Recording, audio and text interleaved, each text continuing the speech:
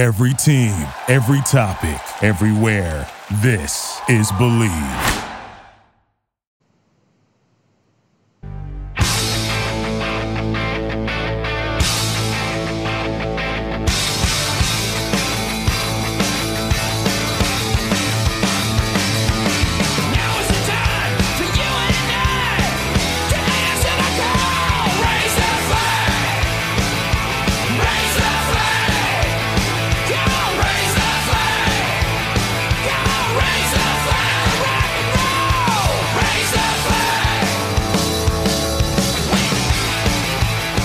Welcome, ladies and gentlemen, to a new episode of the Cannon Fire Podcast.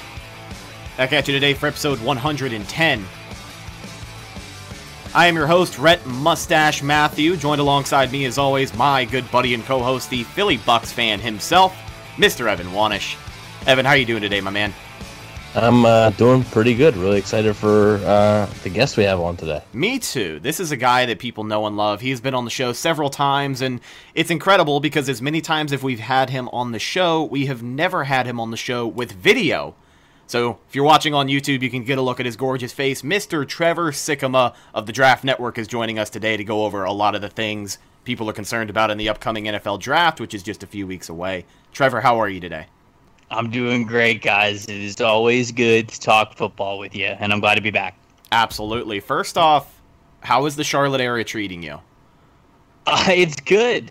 I've told this story a couple times, but the day that I moved to Charlotte, like the first night that I went to sleep as a Charlotte resident, the next morning it snowed in Charlotte, which as someone who is from Florida, lived in Florida his entire life, that was definitely okay. We're not in Florida anymore, but I can't complain other than that. It's been beautiful. Weather's been great. The movie's been great. The quarantine because of the pandemic, not ideal for me, just like it's not ideal for everybody else. But other than that, it's been a great move. That's awesome, man. And I'm sure you've been very, very busy this time of year. We appreciate you sitting down talking to us. What are you guys up to at the Draft Network? Anything big coming up before the draft?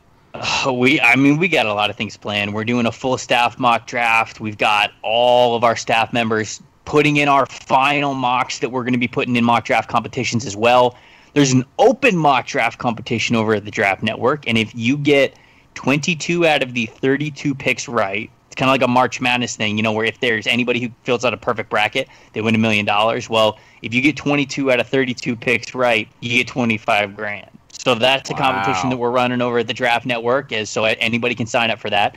We're looking forward to see how people do in that. But other than that, kind of just finishing up final evals, getting to talk to people like you guys when it comes to the draft. I'm just excited for draft weekend to roll around. Hell yeah. It is an incredible time of year, especially the circumstances this season because of just how weird the draft is going to be executed. I mean, Roger Goodell announcing picks from his basement is never, ever where I thought we would be in civilization come 2020, but here we are. Just wash your hands and stay safe. But let's jump right into it. The majority of this show is going to be draft talk, but we do have some Buccaneer rumors. You are on Twitter at Tampa Bay Trey, so we got to ask you about the Bucs every now and again. Get your 2 cents. Of course. There are a lot of rumors swirling around.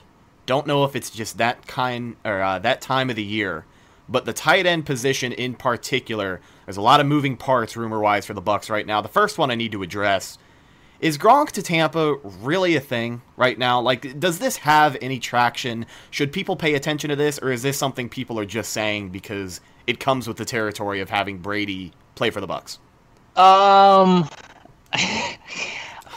It's weird enough that I have to start this by saying never say never when it comes to two things. One, Rob Gronkowski, because he's nuts, and he could just change his mind and probably do whatever he wants. And if Gronk wanted to come back and play football, you know that the NFL would be all down for that. And two, I'm never going to underestimate the power of Tom Brady. Like, I'm really not. I'm not going to underestimate the power of Brady continually texting Gronk and just saying, like, hey, come back, we can win a championship in Tampa, all this kinds of stuff. And so, is it likely? No. It's not likely. Gronk said he was done. He's doing stuff in the WWE now. I think he's the WWE champion or something like that. He's got a belt. He won 24/7. Yeah, he won the 24/7 title, which is like the modern age hardcore title where it's on the line at all times. Changing hands. That's 50 times an episode. Amazing. Okay, so So he's had a belt already during his time with the WWE, and he seems to really be enjoying that. Gronk's doing a lot of different stuff since he's retired. So it's hard for me to think that he would come back to football, especially because you got to understand this too. I think Gronk is still in shape, right? You still have to work out and be athletic to play in the participate in the WWE, but football shape is different. I mean, the food you have to eat, the diet you have to be under, the regiment that you have to have when it comes to training, it's different. Not trying to undermine anybody who is an athlete for the WWE at the highest level. I know those guys train and take everything very seriously, but it's different, especially when it comes to the NFL. So even if he wanted to come back, like Marshawn Lynch coming back as late as he did last year for Seattle, that just doesn't happen. And I think that everybody has this in their mind that he would just be able to come back because of stuff like Marshawn Lynch. I just don't think it's going to happen. I'll never say never with Gronk and Brady because I don't know what's going to happen, but it would be a long stretch for that to become true. What do you think, Evan? How are your thoughts on this? Yeah, so I'm going to say that this isn't going to happen either. I do think that, maybe Gronkowski would have some interest, playing in Tampa. Tampa's a beautiful city. You know how the kind of guy he is. Sunset Music Festival every July. That's right up his alley. So, I mean, I think he would definitely enjoy it. And I mean, just like Trevor said, Tom Brady could be texting him every day, come back, Godwin, Evans, you could play with these receivers. It could really open up for you. But I just don't. I mean, the Patriots still technically have his rights. So even if he wanted to come back, they would have to give some type of compensation to the Patriots, or unless the Patriots just want to do Gronk a solid and release him. But it seems like he's happy and content with the WWE right now. He just hosted WrestleMania. He seems like he's in a good spot there. So I just don't see that happening. Yeah, and by the way, the Patriots are not about to do Tom Brady any kind of solid by just releasing Gronkowski. So that's another thing that even if Gronk wanted to come back, the Pats would be like, all right, 3 first-round picks, or we're not releasing him. So I don't think that that's going to happen. Yeah, It really doesn't seem likely. Now, looking at the tight end position, there's more rumors there. And it's funny because these rumors in particular, I feel like they show up every few months, and then they kind of go away, and then they show up again, and then they go away. I think maybe 2 or more times during the season we talked about it. But O.J. Howard is in trade rumors once again. I believe Mike Lombardi came out recently and said something about he would not be surprised if O.J. Howard is on the trade block. There's a lot of names floating around. OBJ is someone else that we heard today regarding Cleveland. Hard to find clarification on it. People are throwing things out there. But, Trevor, do you believe O.J. Howard is in, I guess, I don't know, is it possible he could be traded this offseason? I mean, yeah, I think the answer to that is that he definitely could get traded. They've been open to trading him before. They just haven't gotten the price that they've been looking to get back for him. We know that there was a lot of active chatter at the deadline last year, and I think it all just stems to this. OJ didn't become what they thought that he was going to become. He got drafted with the number 19 overall pick, and they thought that he was going to be a future top 5 tight end for the next, 5, 6, 7 years. That's just not what he is. I mean, OJ is a hyper-athletic tight end who has an upside with blocking, but he has not been this dominant game plan kind of guy. Is there potential there? Yeah, sure there is. On a play-by-play basis, if you get him matched up against the wrong guy, sure, OJ can burn you, but consistency has not been his friend. I mean, whether it's been just with catching or route running or blocking, he just has not been as consistent of a player as they wanted him to be. And consistency is the beginning of becoming a dominant player. And if he can't even get that first part right, then he's not going to be this guy that they envisioned that they were drafting when they drafted him so high in 2017. So I just think that this all stems from the fact that OJ never panned out to be the guy that Tampa thought that he was going to be. And with that in mind, he's always going to be on the trade block. Because if there is some team, I think the Bucs know what OJ Howard is, but more importantly, what he isn't at this point. And so with that being the case, if they ever find a team that'll say, hey, we'll give you a late first, especially a late first, but like even a priority, even a priority second, maybe even third rounder for him, the Bucs might end up moving on from him depending on who might be on the board or what might come with it, because I don't know if, they've got to be thinking down the road too, right? OJ doesn't have that much more time left on his rookie deal. So if they don't move on from him, they're going to sit here and wonder if he's going to be worth being paid this much money, because then if they let him hit free agency, there's going to be a team that'll probably overpay him anyway, so then they might lose him for nothing. I think all this goes into it. And I think that the bottom line is just that he never turned into the tight end that they thought that he was going to turn into. And because of that, his name is probably always going to be on the trade block. Yeah. Now, I'm sure something else that goes into it, you kind of brought up the possibilities of what the Bucks could get with a trade for O.J. Howard. I mean, on a great day, yeah, a late first, maybe a second, maybe a third. But tying into the talks of trades, things that are going on this time of year, the Buccaneers have been confirmed to be one of the teams interested in possibly trading up into the draft. O.J. might be attached to that if they can get a good trade, but I kind of wanted to transition into that part of the conversation as well.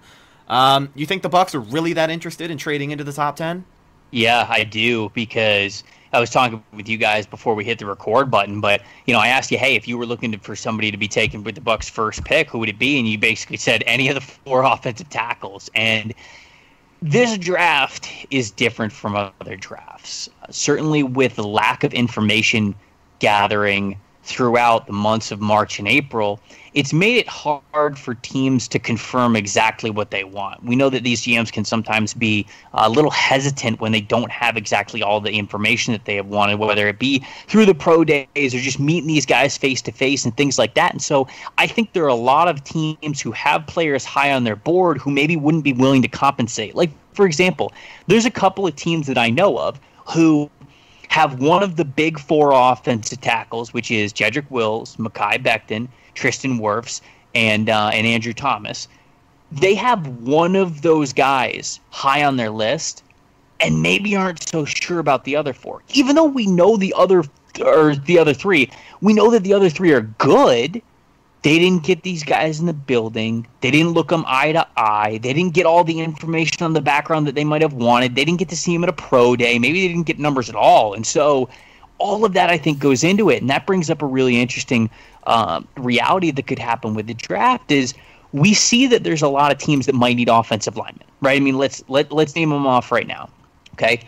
New York Giants, Los Angeles Chargers, potentially the Panthers, but probably not. Arizona Cardinals, potentially the Jaguars, but probably not.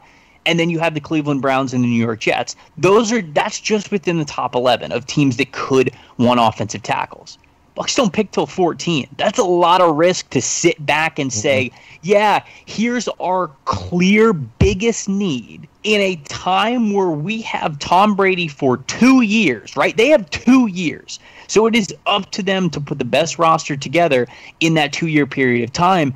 It's hard for me to think that they would sit back at 14 and just go, yeah, we'll take whatever this draft gives us, knowing that they have the greatest quarterback of all time, probably the greatest quarterback option they've ever had, now on the team for a very limited amount of time in a very limited winning window. So with all of that in mind, I think that you've got to believe Tampa's calling teams and looking to move up. They're not just looking to sit back. And as I was saying before, with teams uncertain of certain offensive linemen, we might see 1 or 2 go in the top, say, 6, maybe 8, and then all of a sudden, pick 9 or 10 might become available, and the Bucks might be able to pop up there and get the third one, a guy that they really like, or just not want to run the risk of all 4 being off the board. And so all of that is kind of a long-winded answer to answer your question. Yes, I do think that they're thinking about moving up.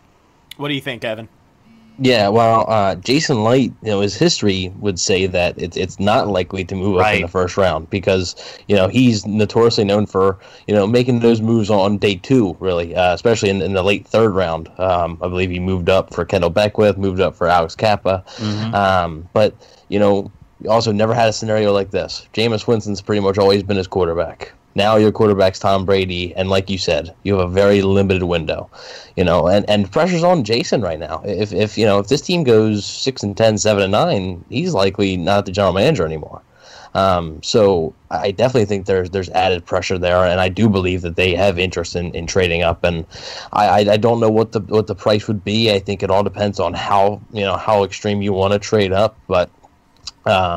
I do think they're eyeing just they just want one of those tackles. I don't really. Obviously they have a board, but I think if they come out of the first round after day 1 with one of those tackles, I think they're extremely happy. Let's say, for the sake of argument, the Buccaneers want to move up to that number 9 spot. It's been settled. Their sights are right there within the top 10. They feel like they can secure one of those big offensive tackles.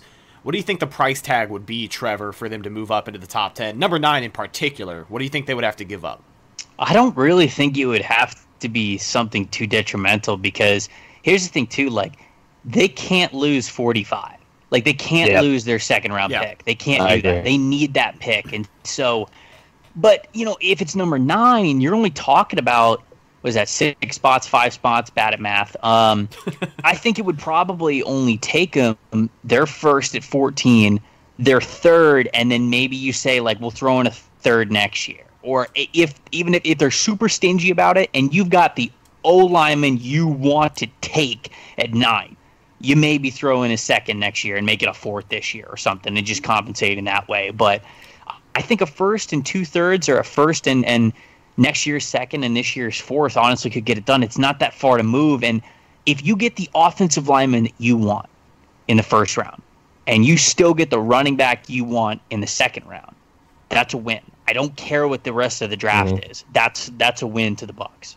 Yeah. Now, I'm sure this is something a lot of people are curious about. We talked about the Bucs, their possibility of trading up, but they're not the only team that is looking to trade up in the draft this year. One team in particular, the Falcons, kind of being tied to a certain player, and that's Javon Kinlaw. They're looking to move out of that spot at number 16 into the top 10. What are some other teams who are looking to trade up? Just for people who are curious. I feel like, Atlanta was the big one. I mean, like, Atlanta sitting at 16, Dan Quinn and Thomas Dimitroff, they got to get aggressive. They have to get an impact player, because if not, if they don't win more football games this year, they're gone. There's just no way around it. And so Atlanta was the big one. Even after this news kind of came out, you figured that they were really looking up. Philly could be a team, depending on what wide receiver or maybe what cornerback are kind of trending down the board. If there's a guy that they really want, it wouldn't be surprised to see them pop up, because they've got the Las Vegas Raiders and the Jacksonville Jaguars right in front of them at 19 and 20, and those two teams have some similar needs to what Philly does, and they don't want to be sitting here third in the totem pole picking the same kind of need, because then all of a sudden the positions run dry. And so I think there's a chance for them to maybe move up. I don't really know what Miami's looking to do. All I know is they have a ton of picks. So, they can move up from 26. They can move up from 18. The Indianapolis Colts, I think, are a team that's also poised to move up. They don't pick until the second round right now, but they pick 34. So that's that second pick in the second round.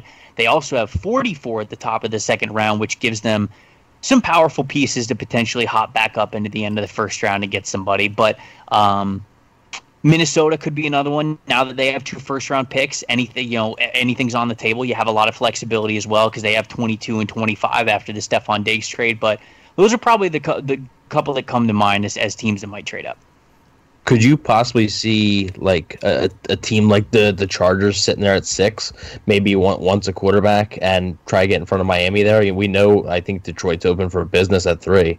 Yeah, Detroit's definitely open for business at 3, and it depends, right? I mean, this is the big debate of the 2020 NFL draft, is who's going to be QB2?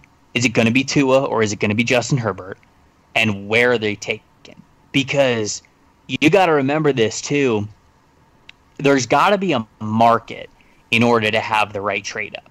The Detroit Lions aren't just going to move from 3 for free.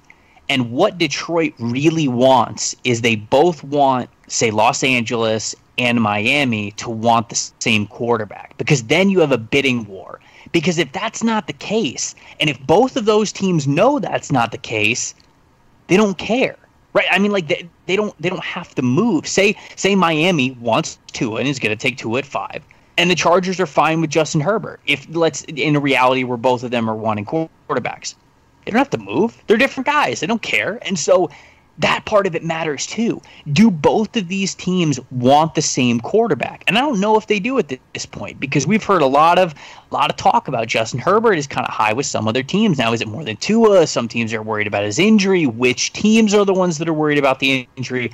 I'm not too sure. Is there a reality that could exist where the Chargers pop up to number 3? Yeah, I think so. But it only exists there if it's either the reality, or if Detroit can fool the Chargers into thinking that if they don't move to 3, they're not going to get the guy that they want. And I think that's a part of it that goes into the mind game of what is the NFL draft too.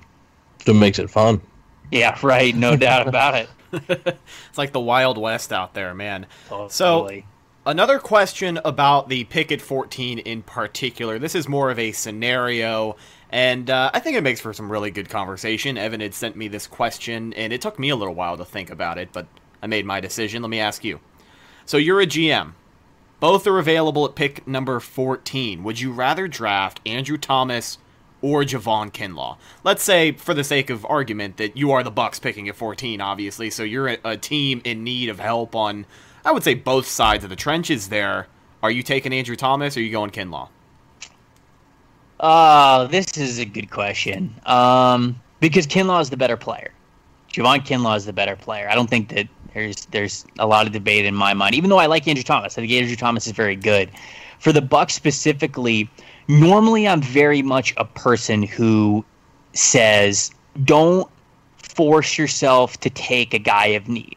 Allow yourself to take the best player available. But the Bucs didn't really do that because they didn't re-sign DeMar Dotson. I know they've got a couple of guys that they brought up in free agency, but if I'm the Bucs at 14, I'm probably picking Andrew Thomas because I don't think the gap is that wide between production. I think that they're both really good players. I would say that Kinlaw is going to be higher on my overall board.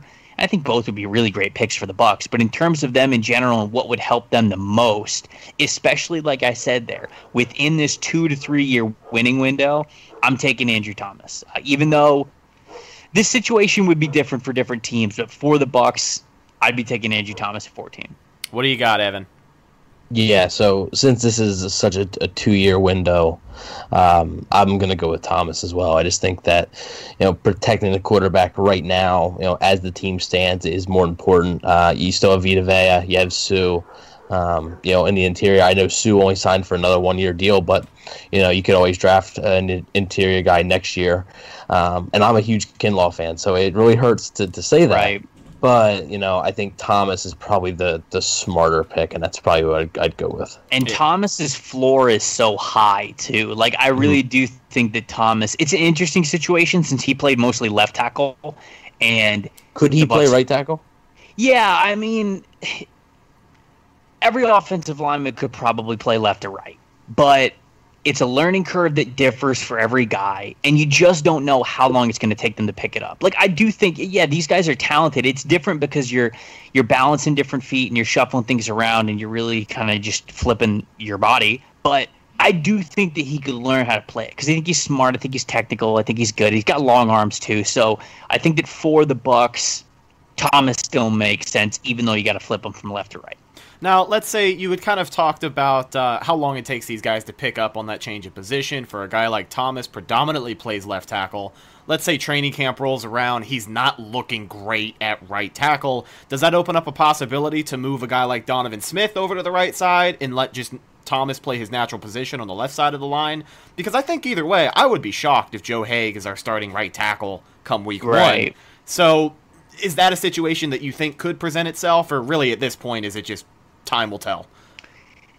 A lot more goes into that than I think people realize. Like, Donovan Smith doesn't want to play right tackle. Yep. You know why? Because right tackles don't get paid as much money. So if he flips over to right tackle, he realizes the next contract that he has, that he signs, is not going to be for him to play left tackle. And so all of that goes into it, man. There's a lot more to, especially switching a right to a left tackle, than just like telling a guy like, oh, you're going to play right tackle now. Like, could they do that? Could they say like, yeah, you're going to play right tackle? Sure, but these are pros. These are grown ass men. It's not what we think about like in high school football where you just tell a guy that he's switching to the other side of the line. Right. There's a lot more that goes into this, and I know for a fact that Donovan Smith doesn't want to play right tackle. Like, he has no desire to play right tackle. He's not going to make that an easy transition if they have to go that direction. So it's an interesting little detail, especially when you talk about the Bucs potentially drafting Andrew Thomas. But also, if Donovan Smith, if they want to replace him, then they already have the 1-1 with Andrew Thomas there anyways. So fair. there's a lot of stuff that goes into it, but I'll just say it's not nearly as easy as just telling a guy to move spots. I gotcha. Fair enough.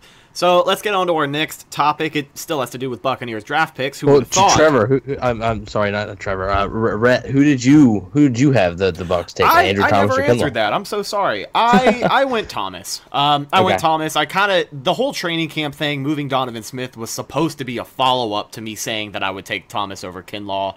But I mean, it's a logical situation. You guys had brought it up where you only have Brady for this amount of time, and right now I think a lot of people can argue that we need more help at right tackle in particular than anywhere on the defensive line, especially since they were able to secure that front seven, re-sign everybody. So I'm taking Thomas. So all three of us are taking Andrew Thomas in that situation, and I kind of like that. And also, one more note on Donovan Smith is that his contract is not guaranteed next year, so they can sort of get out of it if they want. Move Thomas over to left tackle next year, so you basically just have a year at right tackle, right?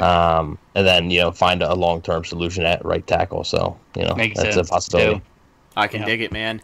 So let's get into the Buccaneers' second round pick. This is their pick at 45. Trevor, I'll just ask you bluntly, what are some of the best options the Bucs have in the second round? Well, if we go down by position here, we can go and see running back, running back, running back, running back, and running back. There's a lot of other options that I guess that could be on the table, but given how I think this class is going to shape up and how I think the draft is going to fall, they're going to have one of Jonathan Taylor, J.K. Dobbins, Cam Akers, Clyde Edwards-Helaire, DeAndre Swift. Probably at least two of those running backs will be on the board at 45. And all of them, all five of them would be great picks for the Buccaneers. Now, Jonathan Taylor and J.K. Dobbins, they're more feature backs, right? They're more of the RB1 types, the guys that you give 20, 25 touches a game to.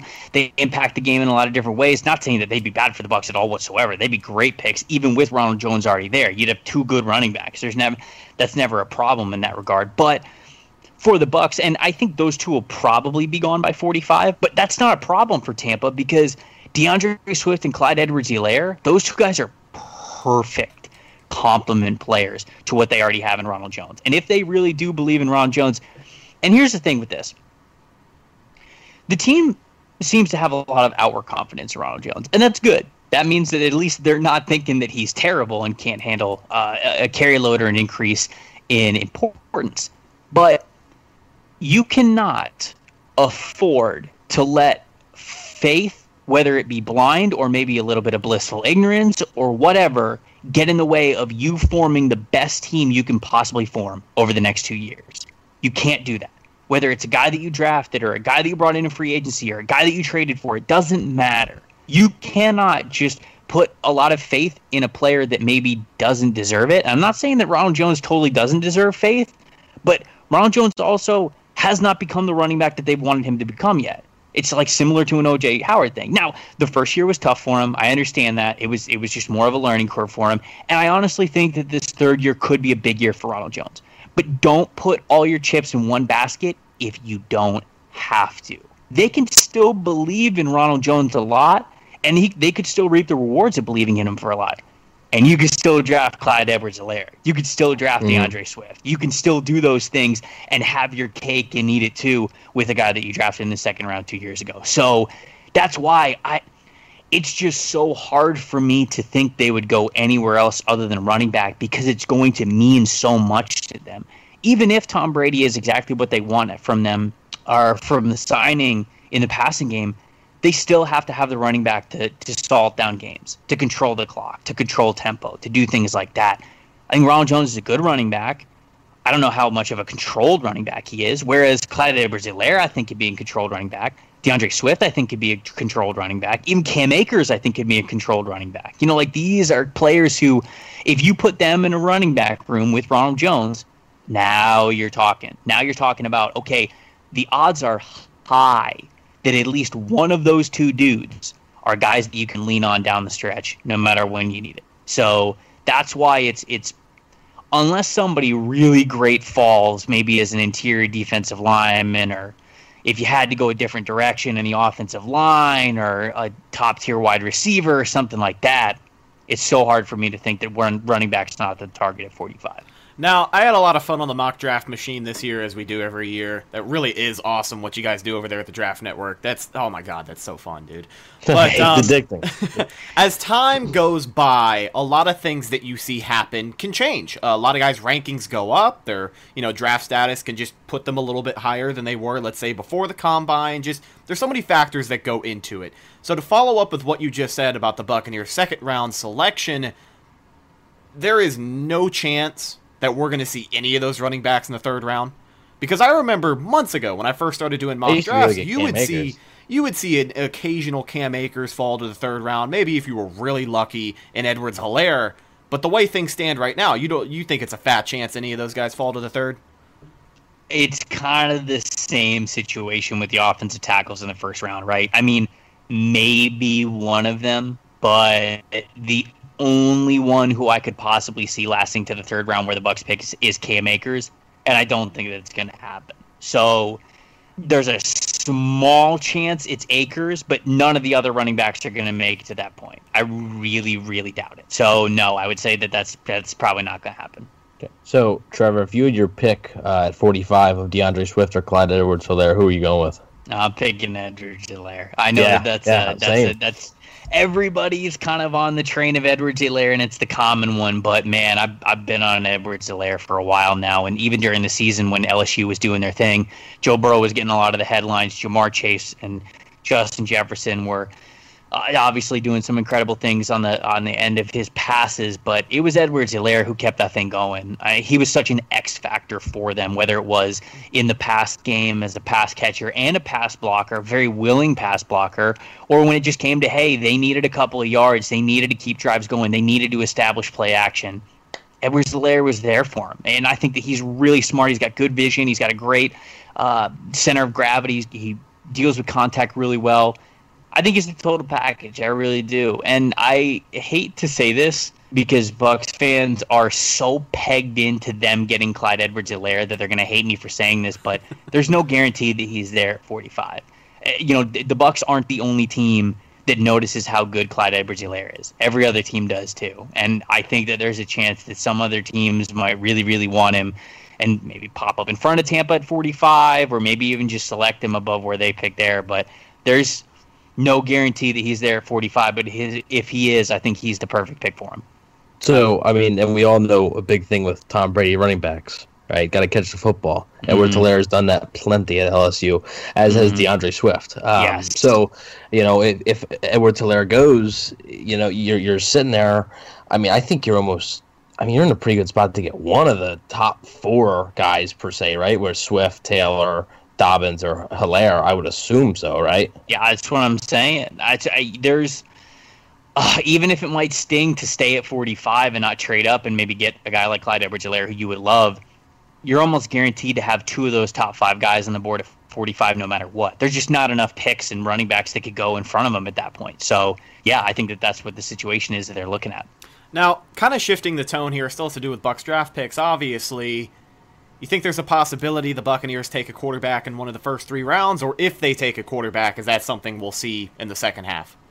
I don't think they would take a quarterback before day 3. I really don't, because that goes back to the point that we've been talking about all podcasts.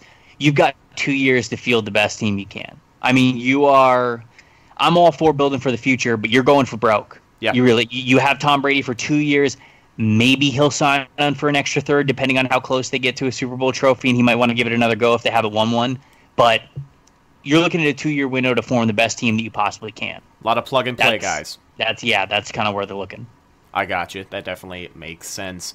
Now, let's just look at some quarterback prospects while we're on the topic. Some later-round guys the Bucs may be interested. I know a name floating around is James Morgan. What are some other quarterbacks you think would be good for the Bucs to pick up in the later rounds of the draft?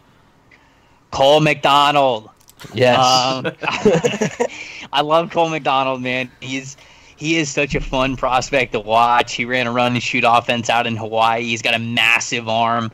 It is erratic at this point. He needs a lot of work. But when I look at a prospect like Cole McDonald, what makes him so fun and what makes my mind go about him potentially making the jump to the NFL and having a starting career is Maybe working with a guy like Bruce Arians, right? Maybe working behind a guy like Tom Brady. And I think that could be a lot of fun, depending on where Anthony Gordon goes from Washington State. I think he could be fun as well.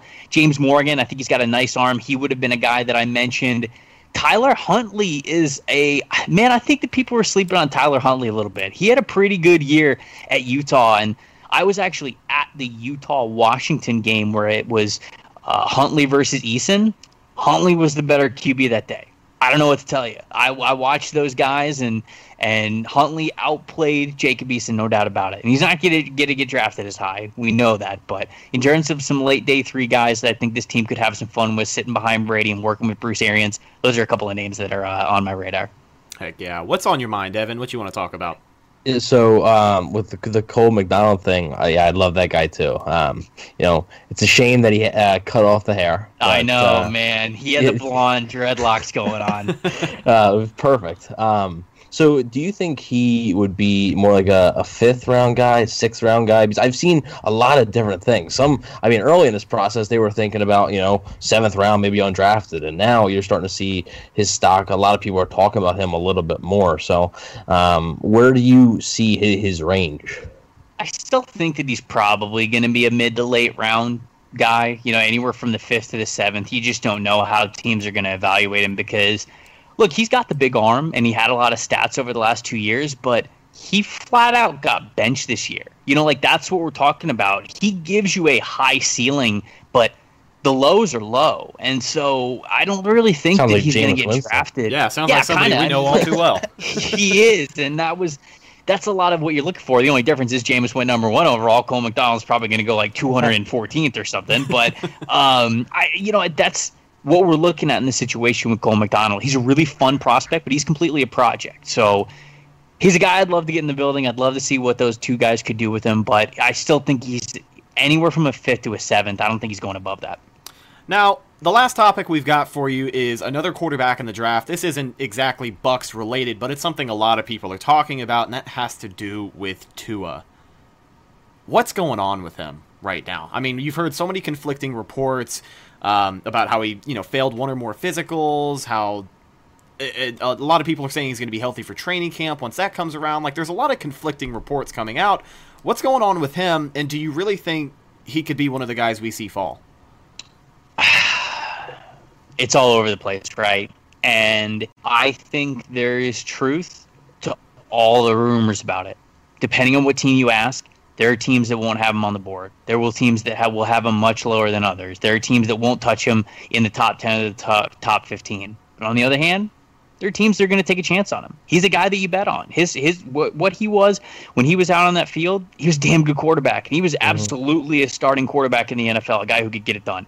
It just depends where you're drafting him because a lot of GMs know that their job and their reputation is built around the quarterbacks that they draft. And when you draft a quarterback in the top 10, that guy's often your legacy. That pick is often your legacy. Do you want to risk your legacy on a guy who might be hurt, who might not even play for you, who might not even have the availability? And I don't even think it's right now that bothers teams so much about Tua.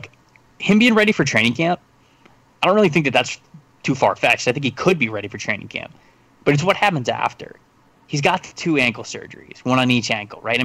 He's missed time during games. He's been knocked out of games before. He's had quad injuries. He's had other ankle injuries. He has this hip injury, which is, I think, the least credible of anything. This is something that was kind of a freak injury with him, but he just seems to be beat up all the time.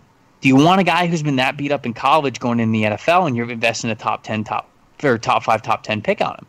That's where I think the discord is. And so maybe Tua doesn't get picked in the top 10. Maybe it's in the teens. I don't see him getting past the 20s. He's not going to make it to the end of the first round. That's not going to happen. But could he get picked somewhere between 10 and 15? Yeah, I could see it. Follow-up question, and I know kind of the tone of the show, what we've talked about with the Bucs situation should make this an easy answer for you, but if Tua is there at 14, do you take a chance? Thinking about it. No. Yeah, that was a lot of conflict right there. It's very interesting, but you're right. The theme of the whole show, and it's true. you're building the best roster you can for the next 2 years, and you can't use number 14 this year on a pick that's not going to play for you over the next 2 years, and you hope over the next 5, 6, 7, or whatever it is.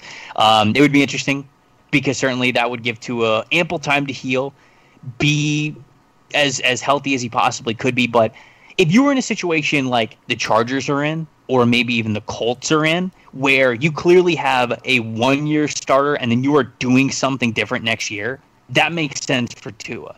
This doesn't, because let's say Tom Brady wants to play a third year even. Tua is going into his first year as a starter in Tampa Bay on the 4th year of his rookie deal. At that point, you just wasted too much time. Yep. You are then playing a guy for the first time and then having to decide if he's worth a 5th-year option, and then after that deciding if he's worth a starting quarterback contract. That then becomes actually worse for you than it would a positive if you're saying like, oh, we'll stash the guy from the future after Brady. The timeline that they're currently on right now would actually make it worse for them, not a positive. Yeah, I definitely agree. It's an exciting thought. I think, just like you said, his potential, I think he could be a star in the NFL. Mm-hmm. I think he has all the tools that you want. I think it's clear cut. I think if he doesn't get injured, we're talking about QB 1A and QB 1B with Joe Burrow and Tua. But unfortunately, those injuries have really hampered him. So one last question I had for you really fast. So Justin Herbert seems to be the safer pick than Tua. Obviously, he's I believe he started last year, didn't come out, started this year, played well again, and obviously doesn't have as much injury history. So if you're general manager right now, are you taking the risk with Tua, or does it really all depend on the structure of your team? Because Herbert, I think both could probably sit and not really, especially Tua, but both could probably sit and not really hurt him. And a team like Miami with Ryan Fitzpatrick there possibly starting, what are your thoughts on Herbert versus Tua? I'm still on the Tua train as my QB2, and that would be for almost every single situation that I could think of. And I think that even Miami, I think it's a perfect situation, right? You draft him at 5, you play Fitzpatrick this year, Fitzpatrick hangs him up, because everybody knows that having Fitzpatrick as a backup quarterback is a nightmare, because eventually he's going to start, because something's going to happen to your starting quarterback, whether it's injury or bad play. So here's what you do, man. You draft Tua. This is honestly what I would do if I was Miami. I draft Tua at 5. I draft a heck of a draft class behind him. I'd play Ryan Fitzpatrick this year. Probably not going to win that many games, right? I mean, you're probably still picking in the top 10 the year after this. You would just let Tua rest the entire year. Have another great draft class next year, because they have extra first-round picks next year too. And then all of a sudden you've got Tua as healthy as possibly can be, coming in, doesn't have to start right away as a rookie. He's had the playbook for a year. He's been in the system for a year. He's adjusted to pro life himself. Then you start him in 2021. That's what I would do. And I would then have 2 solid draft classes around him, and I'd build it through that way. That's what I would pick if I was Miami. And if I was basically every other team, that's the situation that I'm doing. I'm picking Tua, I'm letting him rest as long as he needs to, and I'm letting him thrive. That almost makes me excited for Miami. Like, that's just the way that it plays out. Oh, man. Trevor, thank you so much for joining us on the show today, man. We really appreciate you taking time out of your busy schedule to talk to us about the draft, the Buccaneer rumors, and, of course, anything and everything else under the sun football-related. I really hope the rest of this quarantine treats you well, and where can the people find more of your content? Yeah, of course, guys. Yeah, first of all, it's always good being with you guys, talking Bucs football and everything else. But as these guys were saying during the show, thedraftnetwork.com, we've got a lot of fun stuff going on around there. We've got our final mock drafts coming up, which are the predictive mocks, right? It's not just what we think or what we would pick. We're going to tell you what we believe is going to happen on draft night. So those are coming up next week. There's still time to do all kinds of mock draft machine stuff and try to make the perfect class and see what your team can come up with, and all the other written content that I'm doing over at thedraftnetwork.com, and then, of course, on Twitter. I'm still at Tampa Bay Trey, so still at that same Twitter handle if you guys don't follow me there. So for a lot of the people heckling you told us before the show, but I guess we should make it public knowledge, you cannot change your name from Tampa Bay Trey. That's the situation, right? Right. So the way that Twitter works is if I change my Twitter handle, then I lose my blue check. I lose my verified thing. And so until I know that I have somebody on my side from Twitter who can re-verify me when I change my Twitter handle, it's going to stay the same. And it's just going to be like, all right, now I'm Tampa Bay Trey because this is where my roots are. So I'm just going to rock it like that instead. Hey, man, you always got to rep the 813 wherever you go. It's a city that made a lot of people, and I love Tampa so much. I'm sure you do as well. But thank you again for coming on to the show. It is always a pleasure having you, folks. Make sure you follow him and check out the Draft Network. They're doing tons of great things. They talked about the contest earlier about the $25,000 grand prize. Might want to get into that, folks. That's just about all we've got for this episode of the Cannon Fire Podcast. Thank you so much for listening or watching with video on YouTube. You can follow the show on social media, Facebook, Instagram, and Twitter. All of those are Cannon Fire Podcast. You can follow myself on Instagram and Twitter at Redicus. If you follow me, I'll follow you back. And you can follow my co-host Evan on Twitter at EvanNFL and Instagram at BucksWave, the #1 Buccaneers fan Instagram page. How's that going, by the way, Evan? Going pretty good. Like I said, the news with Brady really skyrocketed everything. So up to close to 23,500. So the goal is 25,000 followers before the season starts. And over on the IG page for CFP, we are close to 2,000 followers. So make sure you follow us there. I need to give a quick shout out to our sponsors at Pinecrest Printing and Signs. The world is a crazy place right now. Everything is on halt. Pinecrest Printing is still open. It's the perfect time to pick up the phone and call. If you are a small business owner, if you run a podcast, if you have a brand you are looking to grow and you've got all of this time on your hands, they are still open Monday through Friday. Give them a call, 813-684-5444, and they're going to make sure you get top quality branding. They help with logo design, apparel, stickers, banners, big metal signs. They do full vehicle wraps, anything and everything to help you expand your business in the most professional way possible. RJ and his experienced staff over there are going to get it done for you. So make sure you call them. Once again, the number is 813-684-5444, or you can check out the website at pinecrestprinting.com. I am Rhett Matthews, signing off from my co-host Evan Wanish and special guest Trevor Sikkema, and we will talk to you guys next time. Thanks for listening. Go Bucks. Thank you for listening to Believe. You can show support to your host by subscribing to the show and giving us a 5-star rating on your preferred platform. Check us out at Believe.com and search for BLEAV on YouTube.